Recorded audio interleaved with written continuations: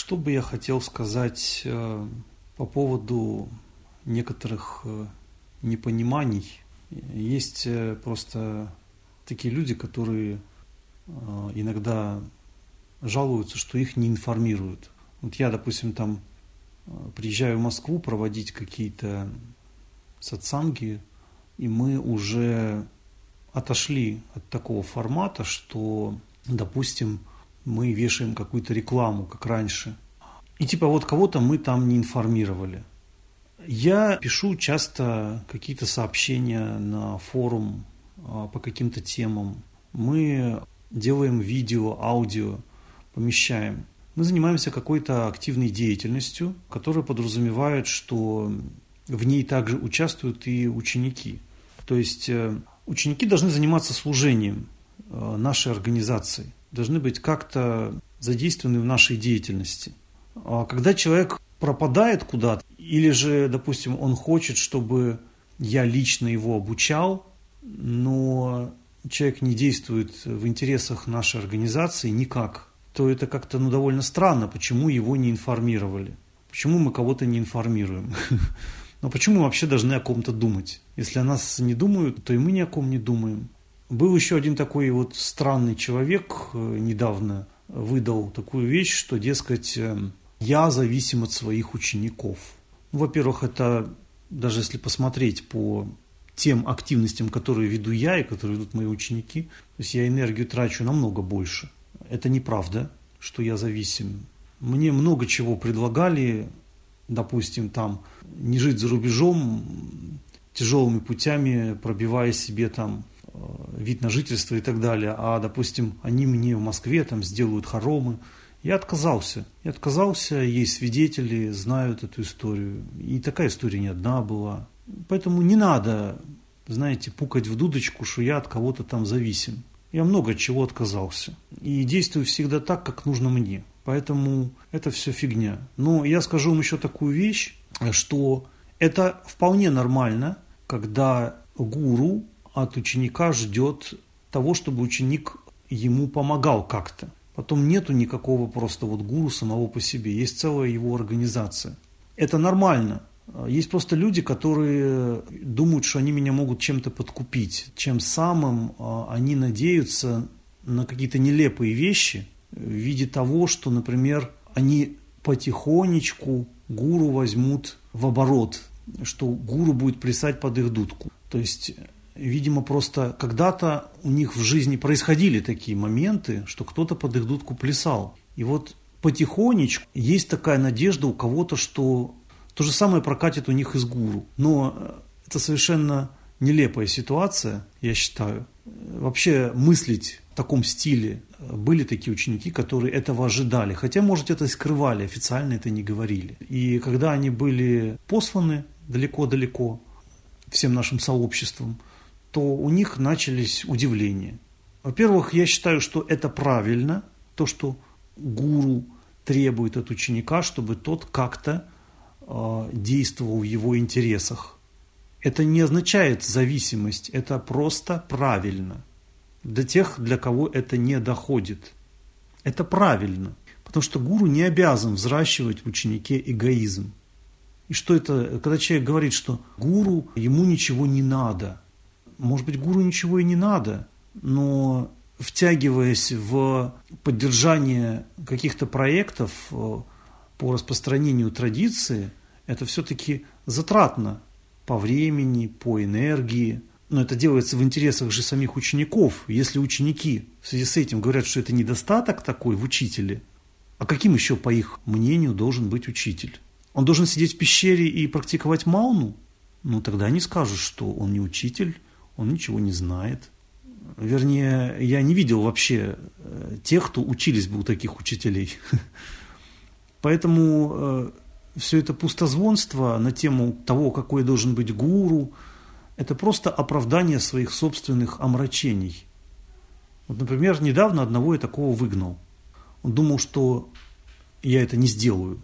И я таких выгнал много, и выгоню еще, если будут. Потому что мне абсолютно до лампочки. И человек это должен четко понимать, что он должен действовать в наших интересах. тогда и я буду действовать в его интересах. Можно, конечно, говорить, что это вот корысть такая, что это нечистые отношения, там нет бхакти, там нет бескорыстия со стороны гуру. Но гуру тоже может говорить, это твое, так сказать, омрачение и твоя корысть, что ты хочешь, чтобы гуру ты припахал под видом бескорыстия с его стороны. Тебя-то это чище не делает. Я ведь тоже могу такое сказать, правильно? Почему те, кто себя якобы как учеников преподносят, они на это имеют право, а учитель нет? Почему принято предъявлять претензии только к учителям, а учеников всегда общество, я имею в виду обычное, социальное, поддержит якобы учеников? Это не ученики на самом деле. Вот, поэтому на эту тему можно очень много еще сказать, но я хотел бы, чтобы люди понимали о том, что обоюдный интерес к друг другу, он необходим. Он необходим, иначе, что бы там кто ни говорил про бескорыстие, про каких-то бессмертных аватаров там на Кайлаше, да, в Китае, то есть в китайских высотах, это все на самом деле отмаз. Это отмаз для того, чтобы человек сам не развивался и себя не менял. Даже если, неважно там, нужно это гуру, не нужно, это нужно ученику. Если он этим не занимается, то деградирует и он сам, и деградирует вся школа. И потом люди вот почитают различных божеств, кто эти божества? Они олицетворяют какую-то человеческую природу, да?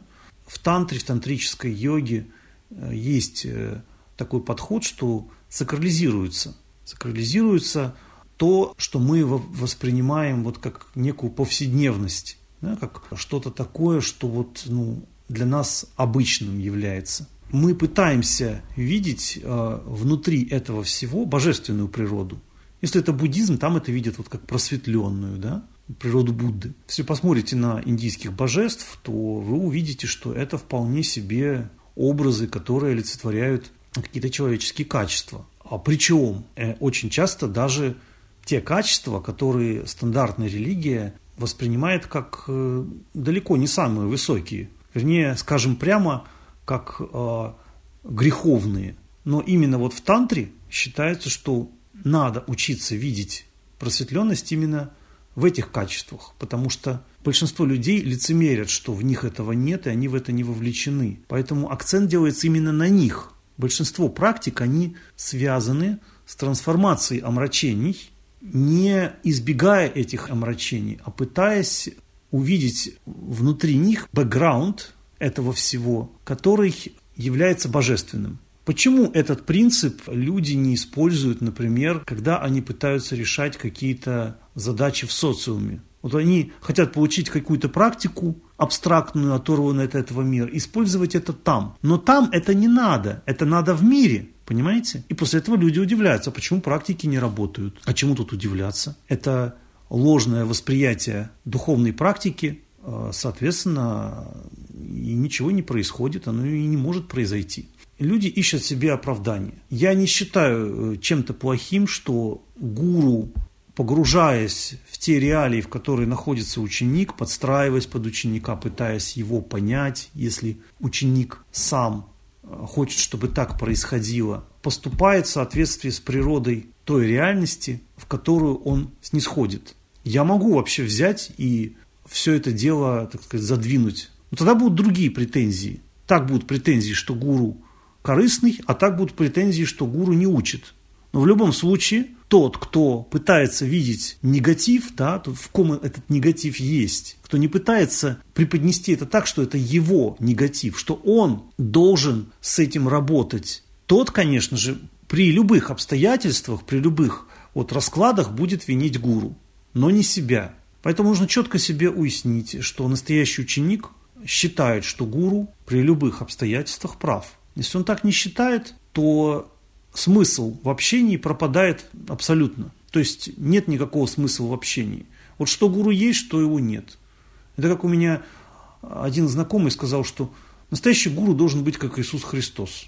Он должен умереть за своего ученика. Я ему говорю, послушай, где такое в тантрах, где такое, потому что гуру это индийское понятие, да? Где это? Почему он должен умереть? Значит, он умер, да, а вы дальше начинаете его образ использовать так, как вам нужно, эксплуатируя, делать все для своего эго и для своих каких-то мутных мотиваций. Не получается ли так, что просто этот гуру на самом деле вам не нужен? Ну, тогда так и скажите, тогда будем честны, да, то есть почему вы пытаетесь гуру обмануть? Говорит, что да, вот он мне нужен, но вот он не такой, я не могу найти такого. То есть он должен под вас подстраиваться все время, а вы нет, то есть вы не должны меняться. Какой смысл тогда? Тогда никакого смысла. И все общество, западное общество, на Востоке вот люди это понимают. Там есть у них уважение к старшим, с ними считаются. На Западе этого нет. Запад абсолютно эгоистичный. То есть вот этот культ «я», вот это яконье, оно выражается вот во всем. То есть человек должен уметь молчать, быть в тишине, чтобы слышать. Поэтому многие люди, им не нужны никакие гуру, но тогда они так должны и говорить. Да? И тогда они не должны пытаться имитировать какой-то восточный культ, в котором они никогда не жили, они не жили на Востоке, не практиковали у таких учителей, не понимают обязанностей ученика, их этикета. Они не должны говорить, что мы традиционная йога. Я понимаю, что можно поехать, найти какого-нибудь коммерческого там индуса, да, и реально у него не учиться, да и он может и не учить ничему, или учить какой-то ерунде, которая на самом деле, он просто взял это с Запада, прилепил туда каких-то немножко своих индийских принципов, совсем чуть-чуть, и якобы он передает традицию. На самом деле нет. То есть и люди эти не меняются, и нет никаких там ни гуру, ни шишья, хотя они говорят, гуруджи там такой-то, такой-то, вот такой-то стиль йоги он учит. Нифига. Ничему он не учит на самом деле. Это все игры, это все вывеска традиция, но реально отношений традиционных нету. Это большое заблуждение. То, что дела обстоят именно таким образом, вот на это я и пытаюсь людям открыть глаза. Потому что до тех пор, пока они не откроют глаза на то, как обстоят вот все эти события, да, вот на самом деле, я не могу их дальше ничему учить, согласно традиции. Поэтому должны произойти в них определенные изменения. Они должны воспринимать, что я им хочу сказать. И просто реально увидеть этому подтверждение, если они поедут, допустим, там, в Индию, если они будут смотреть, что происходит в плане там, йоги, вообще каких-то преподнесений индуизма на Западе, что это все не соответствует. И увидев это, понять, что да, что я, вот самому себе сказать, я был неправ, да? Я был неправ, я неправильно все воспринимал, и я попытаюсь действовать в традиционном ключе. Я, конечно, сразу хочу сказать, что это непросто, это тяжело. Ну а кто говорил, что практика должна быть легкой? Кто говорил, что развитие – это что-то такое очень обыденное и естественное, вот как везде можно смотреть там людей, как они ходят там в кабаки, да, там сидят возле телевизора, на диванчике, да, развлекаются и так. Нет, то есть здесь есть вещи, которые могут быть непривычны. Поэтому нужно себе в этом отдавать отчет, что ученичество – это непросто. Бывают еще такие люди, которые… Я иногда, знаете, пишу на форуме, что нужен гуру, что, значит, нужна школа, традиция, что это не просто там раздача каких-то практик, и ты якобы уже там традиционный. Ну, что-то, конечно, можно взять и там рассказать частично, да, там, как попытаться подвести человека к традиционному пути. Но это просто… Я сам не знаю, как это делать. То есть это делается само. Понимаете? Но почему-то из этого вот некоторые делают такие выводы, что я там на форумах отвечаю именно им, и что я наподобие каких-то там, я не знаю, западных проповедников, каких-то сект, прямо горю желанием кого-то там затащить, там конвертировать в учеников. Люди совершенно не понимают, что мне это не надо нисколько. То, что я такое пишу, у них в голове не укладывается, что я пишу это без каких-то задних мыслей, а просто потому, что это правильно. Я пишу, как должно быть в традиции. И все. Больше за этим нет ничего. Те, кто это принимают, те, кто это понимают, то есть они говорят, я вот там типа хочу быть учеником. И что ты подразумеваешь под быть учеником? Начинаешь интересоваться, выясняется, что человек, у него становятся большие глаза, и он как бы понимает, что нет, я не пойду, это там. Вот приходится мне записывать такие аудио, чтобы люди понимали, что это непросто. И что это не пропаганда какая-то. Это попытка донести реалии. Реалии то, что для меня приемлемо и что неприемлемо. То есть не стоит никаких задач там кого-то там затаскивать, там рассказывать какие-то красивые вещи о том, как в традициях все замечательно, погружать людей во вселенскую любовь, что вас там прямо ждут вот с такими распростертыми объятиями всех подряд. Всех подряд, независимо от того, порядочный это человек или там моральный урод. То есть всех мы будем обнимать. Нет, послушайте, это мы не последователи Иеговы, да, нас с кем-то путают. Мы не разводим каких-то, знаете, вот этих розовых соплей, да. У нас мы называем вещи своими именами. Нам нужны искренние люди, то есть нам не нужна вот эта коллективизация, которая привлекает какую-то бессознательную массу такую овощную. Мне самому неприятно с такими общаться.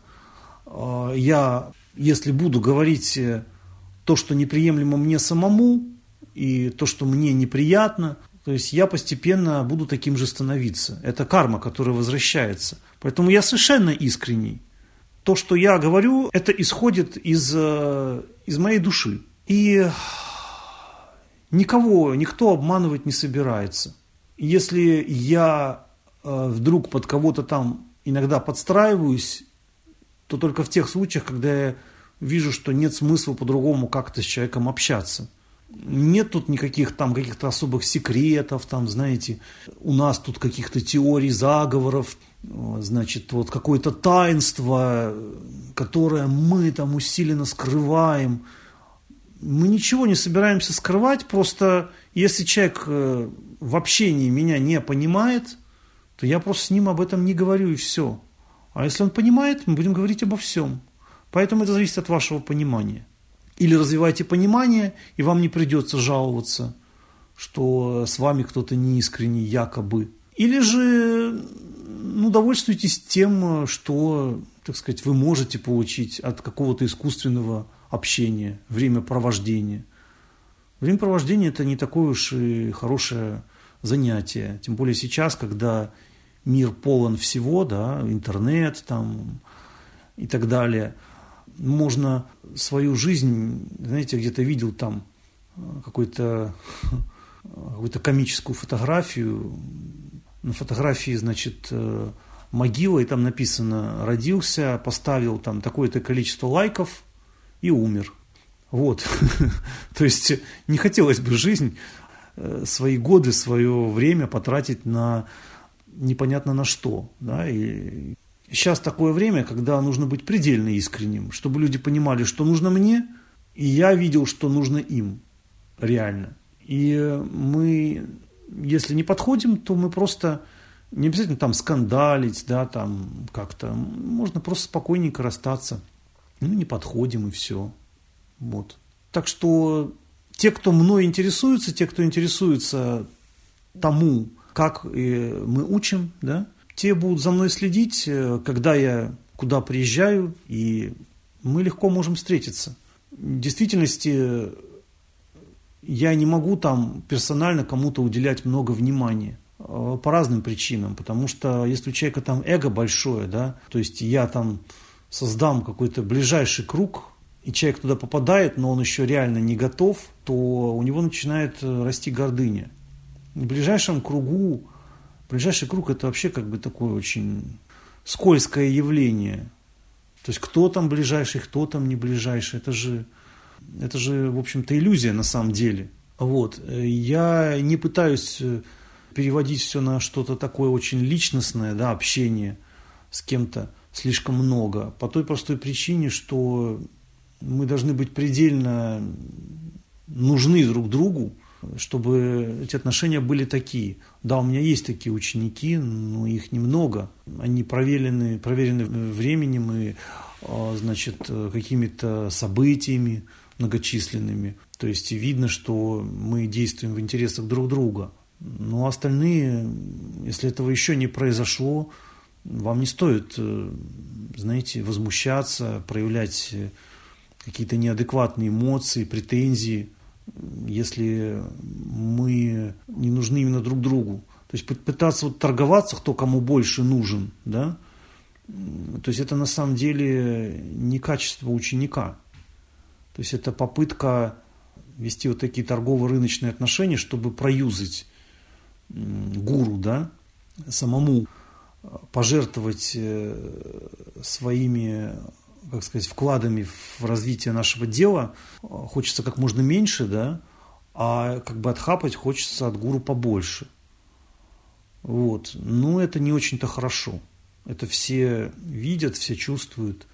И как-то, если это в обычной жизни так происходит легко, почему в духовной жизни как-то должно быть иначе? Ну, конечно, я понимаю, это можно говорить, нет, ну духовная же должна быть выше этого всего. Я уже говорил, если мы с точки зрения тантры смотрим, то мы должны видеть бэкграунд духовным всего этого, а изолироваться от каких-то реалий мы не собираемся в виде там чувств, там каких-то, да, каких-то действий, которыми живут обычные люди. Мы просто видим другую основу этого всего. Вот и все. Это делается все без привязанностей, но должно быть взаимопонимание.